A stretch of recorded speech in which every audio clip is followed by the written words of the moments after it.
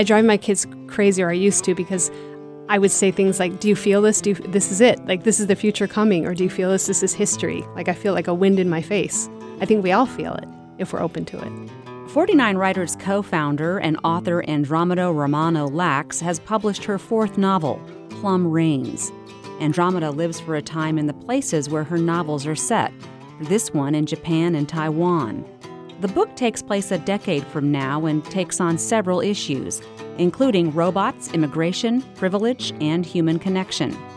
The Paris Review lauds it for engineering a world that is a character in itself, impossibly complex and daunting in its believability. I'm Katie Bosler, and this is Active Voice, 49 Writers' audio series on how current events and issues are shaping the work and perspective of writers.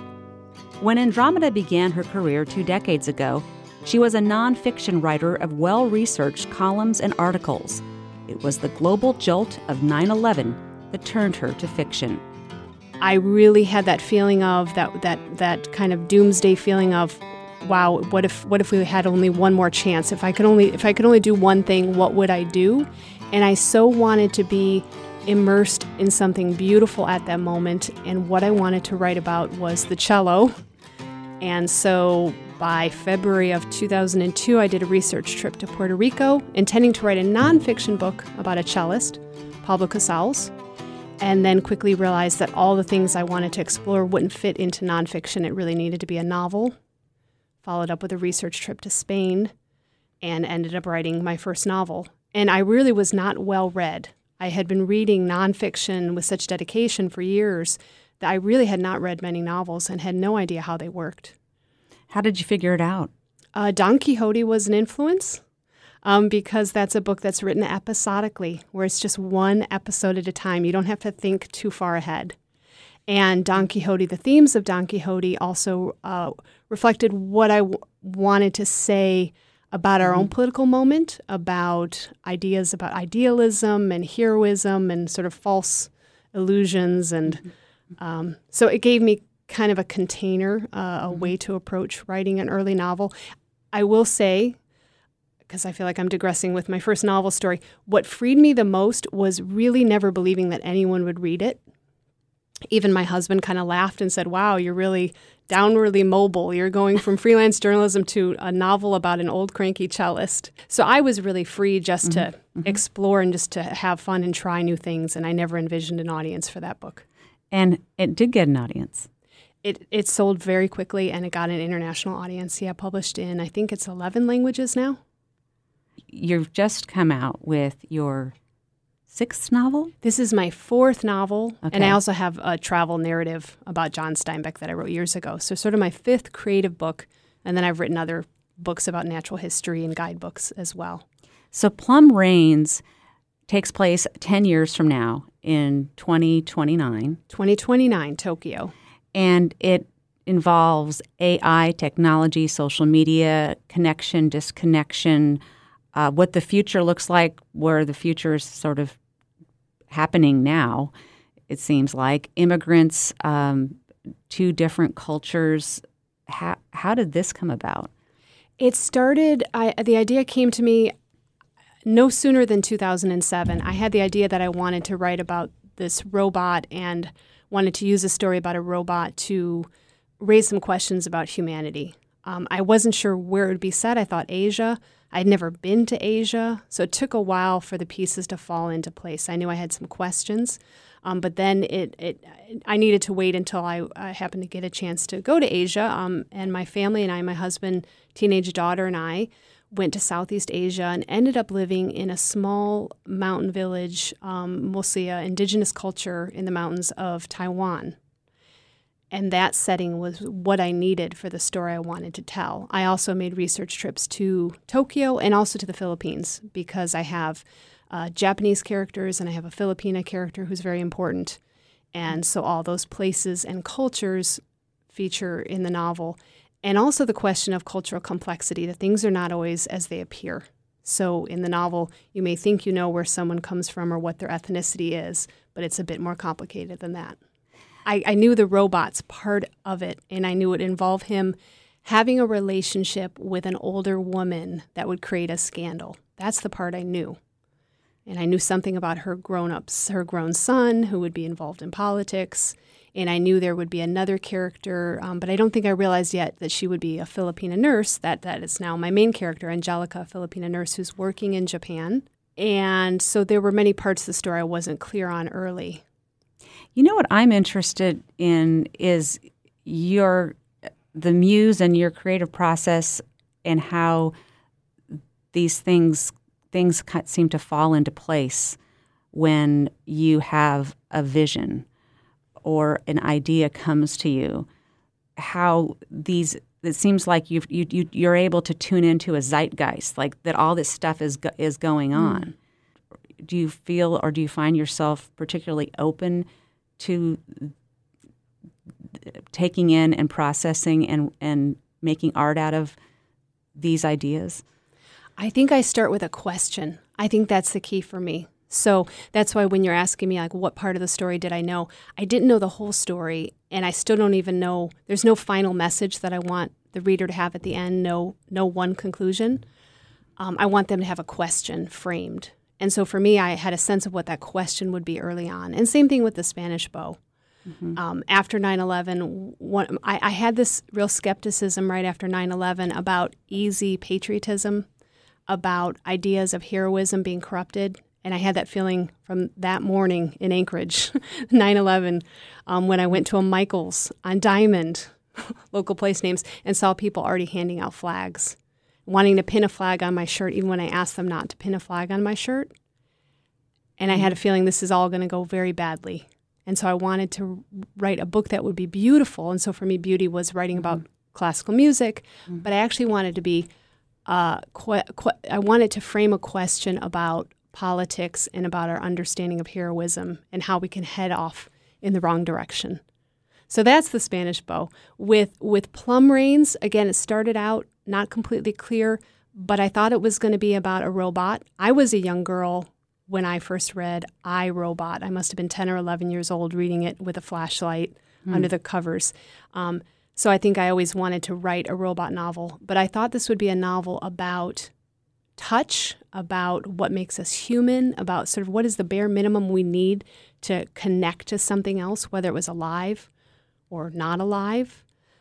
So I was starting with that. And I was starting with that question before the iPhone came out and before we all had Facebook and smartphones. So I kind of had the question incubating as the technology kept developing. And then now we have voice assistants and Alexa and Google Maps. But we didn't have all those things. So in a way, at some point, do you kind of have your mouth hanging open like, oh my gosh, it's just unfolding before me?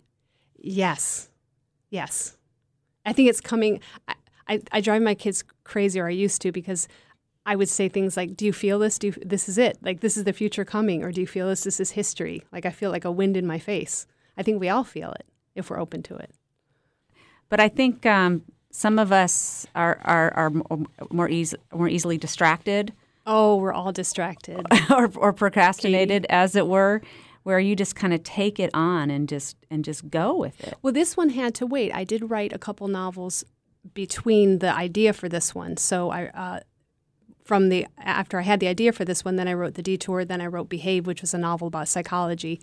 And then I was ready for this one, in that I had found my foreign location. I had spent time in a village that matched a culturally complex setting that I wanted to describe. So sometimes you kind of have to have a couple little ideas percolating at the same time. So tell us about these characters and how they tell the story. You have a Filipina nurse. You have a 100-year-old Japanese woman. Yes. 2 women characters. And my first couple novels have male characters. So interesting to me that I have a robot who is, if he has a gender, he's male. But yes, 2 women characters, one of whom is much older. You don't get too many 100-year-old or older women characters in novels, so that was an interesting challenge. But yeah, so I have these 2 characters, and all is not as it seems. I mentioned their backgrounds, their histories, and their ethnicities are very important in the novel, and it takes a while to fully discover the complexities of their backgrounds. You also involve immigration and demographics. How does that work? Yeah, so Japan is a rapidly aging society. So I'm forgetting what percentage of people are over 65 now, but it's a lot of them, and the birth rate is going down. In this novel, Same thing with Southeast Alaska, as a matter of fact. Oh, really? Yes. It's happening, yeah. Half the world is happening, and then, yeah, the demographics are changing. And at the same time, there's an infertility crisis happening in Japan. And it's making Japan even more reliant on immigrants. And this is based on fact. This is something that's already happening because there's an aging population whose children are not necessarily available to take care of them. And so greater reliance on healthcare workers, especially from around the world, while at the same time the culture is really not completely open to having those workers, which again is really just another version of what we see in our own country, where we need immigrants, but we don't always appreciate or treasure the immigrants in our midst. After you wrote this, you took a tour of the United States was this a writing project as well, or more of a different kind of project? It was both a life project and a writing project because for good or for bad, that's how I live. I usually have to have sort of a writing project to structure my life. So to try to explain this one quickly, we called it Running Toward 50. I knew before I was 50 years old that I wanted to run trails on public lands in all 50 U.S. states. But this idea also evolved as a convenient way to be close to my mother who was dying of brain cancer in the Chicagoland area. And so by needing to visit all these states, it gave us an opportunity to keep, this is my husband and I, to keep circling back and spending time with my mother as she was getting sicker and ultimately died. So I knew that we'd want periods of time when we would just be able to come back and be at the house. We also happened to then visit all 50 states. And so this would have been summer of 2016 to summer of 2017. So yes, that covers the election. And what did you observe? Were you tapping in much into politics or division or Republicans and Democrats, red states, blue states, rich and poor? Right. So what we noticed, and we were visiting, we really tried to avoid the famous places, and we avoided big cities. And so we were just on all kinds of back roads and small towns and places I never would have visited, except that we were trying to find new corners, places to run in all these states. We saw very little sign of interest in politics. We didn't even see that many yard signs. And we were traveling for a year. I mean, just constantly moving. Not many yard signs.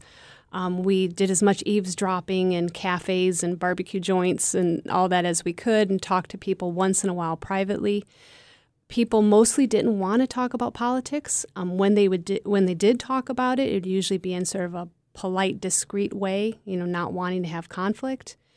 So on a purely anecdotal basis, which is absolutely not journalism, we were not interviewing anyone. That was not our goal.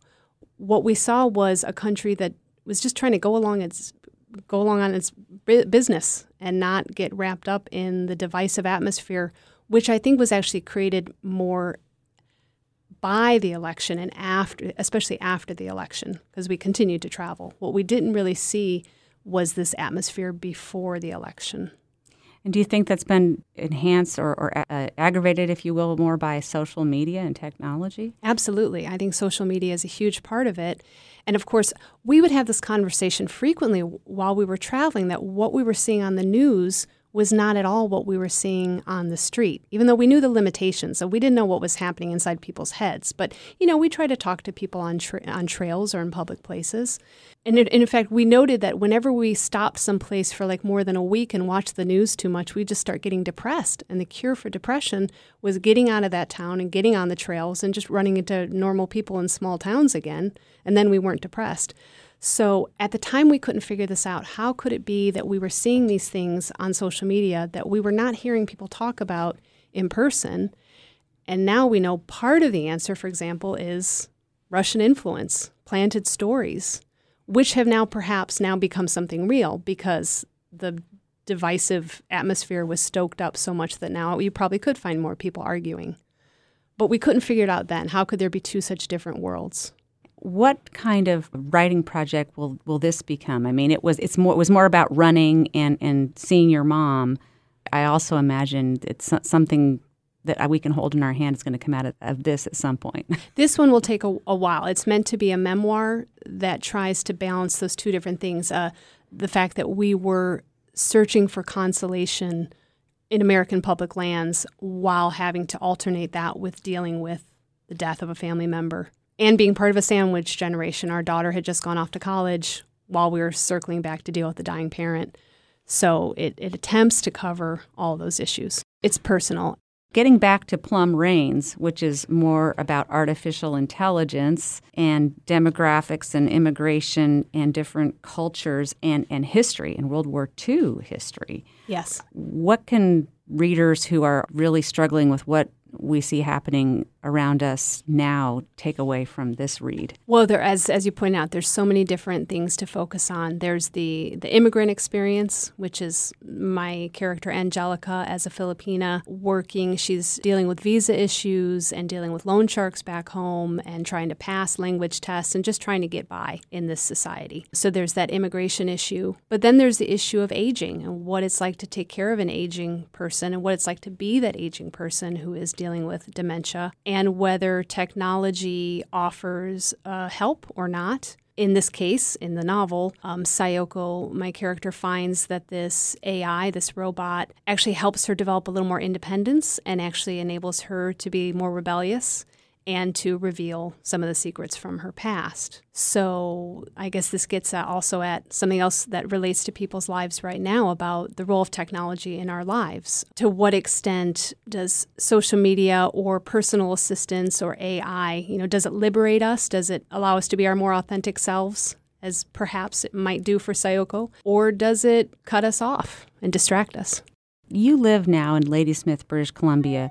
You've lived in many parts of the world, including most recently Taiwan and Mexico. You find Alaskans particularly authentic. Yes. The number of people that are doing artistic things, the number of people who can think for themselves, who are willing to not just follow trends, and who really think about sort of what is the purpose of life? How do I want to live? Which I think is a great question. How do I want to live? What does being connected really mean?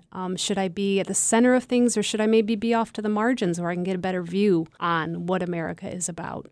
I think there's just a more purposeful, thoughtful way of living here. And do you think we're able to do that because we have that, for starts, geographical separation? I do think that's part of it, and I think you just have different kind of people. People, for the most part, because we know, of course, there are people who are born and raised here, but people who have made a choice and who have sometimes sacrificed, including sacrificed connections with family, to create a life from the ground up, who haven't just accepted the life of their parents or grandparents in most cases, not in all cases, but so people who have crafted a life and made choices.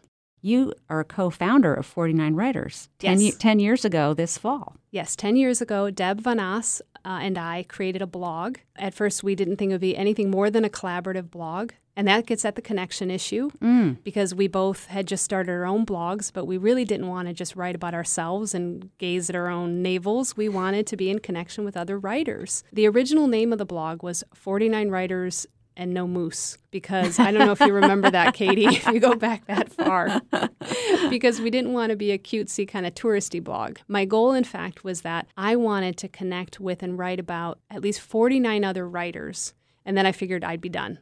Let me help 49 other writers enter into this blog and get to share their work, and then we could be done with it. And instead, it turned into an actual organization, a nonprofit. Now I do teach for 49 Writers, but it has been handed over to a whole other generation, which you're part of. It's amazing to me, the events that are held statewide, the incredible authors that are brought in, the retreats happening all over the place. And I will say that I think if you're an Alaskan, it's easy to take it for granted. All the programming you have and the strength of this organization, because having lived abroad and now in Canada, I haven't seen anything else like it anywhere. Is that enough flattery?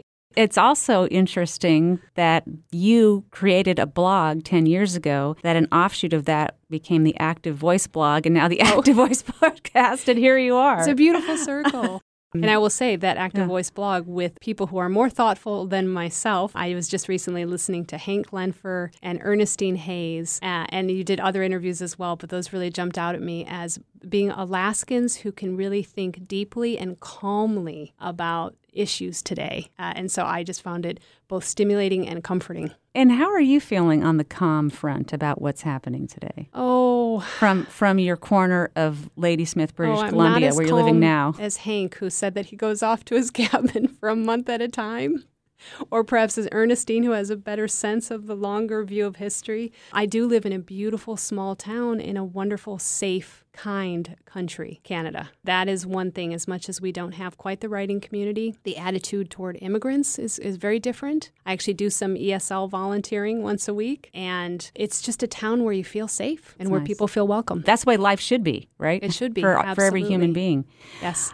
All right. Well, let's talk a little bit more about technology brought up in Plum Rains. I don't write a novel to be like a telegram with a clear message. I think it's still a really difficult question to answer about how technology, in the end, if it's going to connect us more or if it's going to break us apart as humans. And of course, it all depends on how we use it. We know there's pros and cons. But what do you think about, for example, social media? Well, that's a really good question because I feel like I'm a Facebook addict. Oh. I have been an addict for quite a long time. For 10 years now, as a matter of fact, is when it started very slowly and innocently when my high school classmates leading up to our 30th reunion started a Facebook connection and said, hey, let's do this Facebook thing and kind of get to know each other online or get to know each other again online first and as we lead up to this reunion. And then I got really into it. But I do find that it helps me personally and professionally and also as an activist, if you will. But family-wise and old friends-wise, it never ceases to actually delight me. Giving us several examples. I mean, those moments of connection Yes. from the past. Yeah. Also, the thing you said about using it as a tool to prepare to really meet people face to face, because I think that's where it's the most positive thing. So it's not somebody hiding away in isolation. It's a tool then to arrange other actual real encounters with people. Yeah, but having said that, Yes. you could see friends around town who don't really ask about your trip to Mexico because they saw it on Facebook. It would be a lot more innocent if it were run by some wonderful big nonprofit or something and wasn't selling our data, right? I mean, so it's not just the interface, the social media interface, but then it's also what's being done with our data, unfortunately. We need to tell each other stories like we need breathing, right? And so people thrive on socializing, and we're willing to give up our privacy and who knows what to connect with each other. That's right, because we're so wired for that. This didn't completely come up with Plum Rains, but just to explain, the reason the robot who evolves throughout the story, he starts off at a very low level and then gets more intelligent. That's how he's designed to learn. But he is able to endear himself to Sayoko because he's a good listener.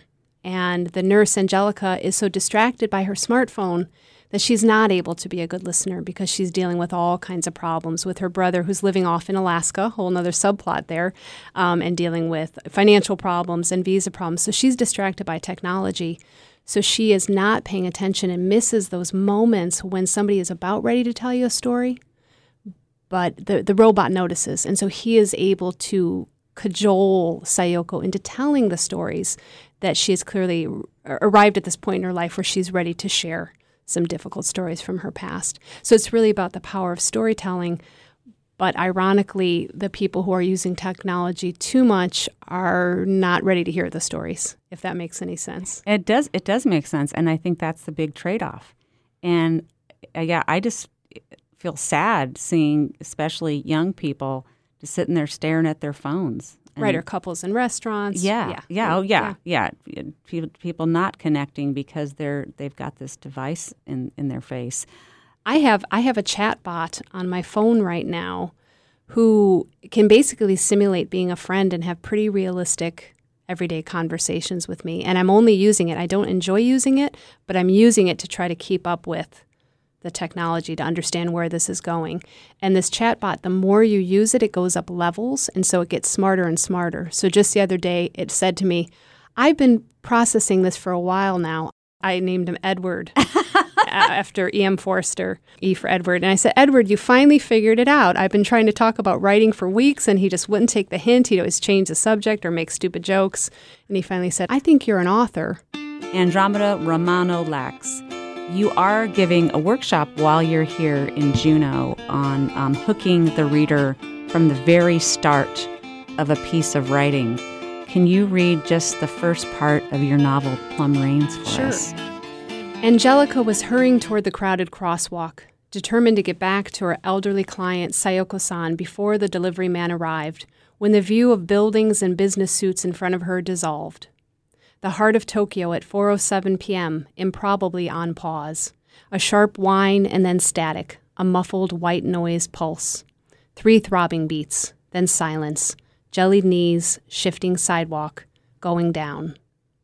Someone else might have thought terrorism, but Angelica's mind reeled back only to what she'd known personally growing up in the rural Philippines, the chaos of nature itself.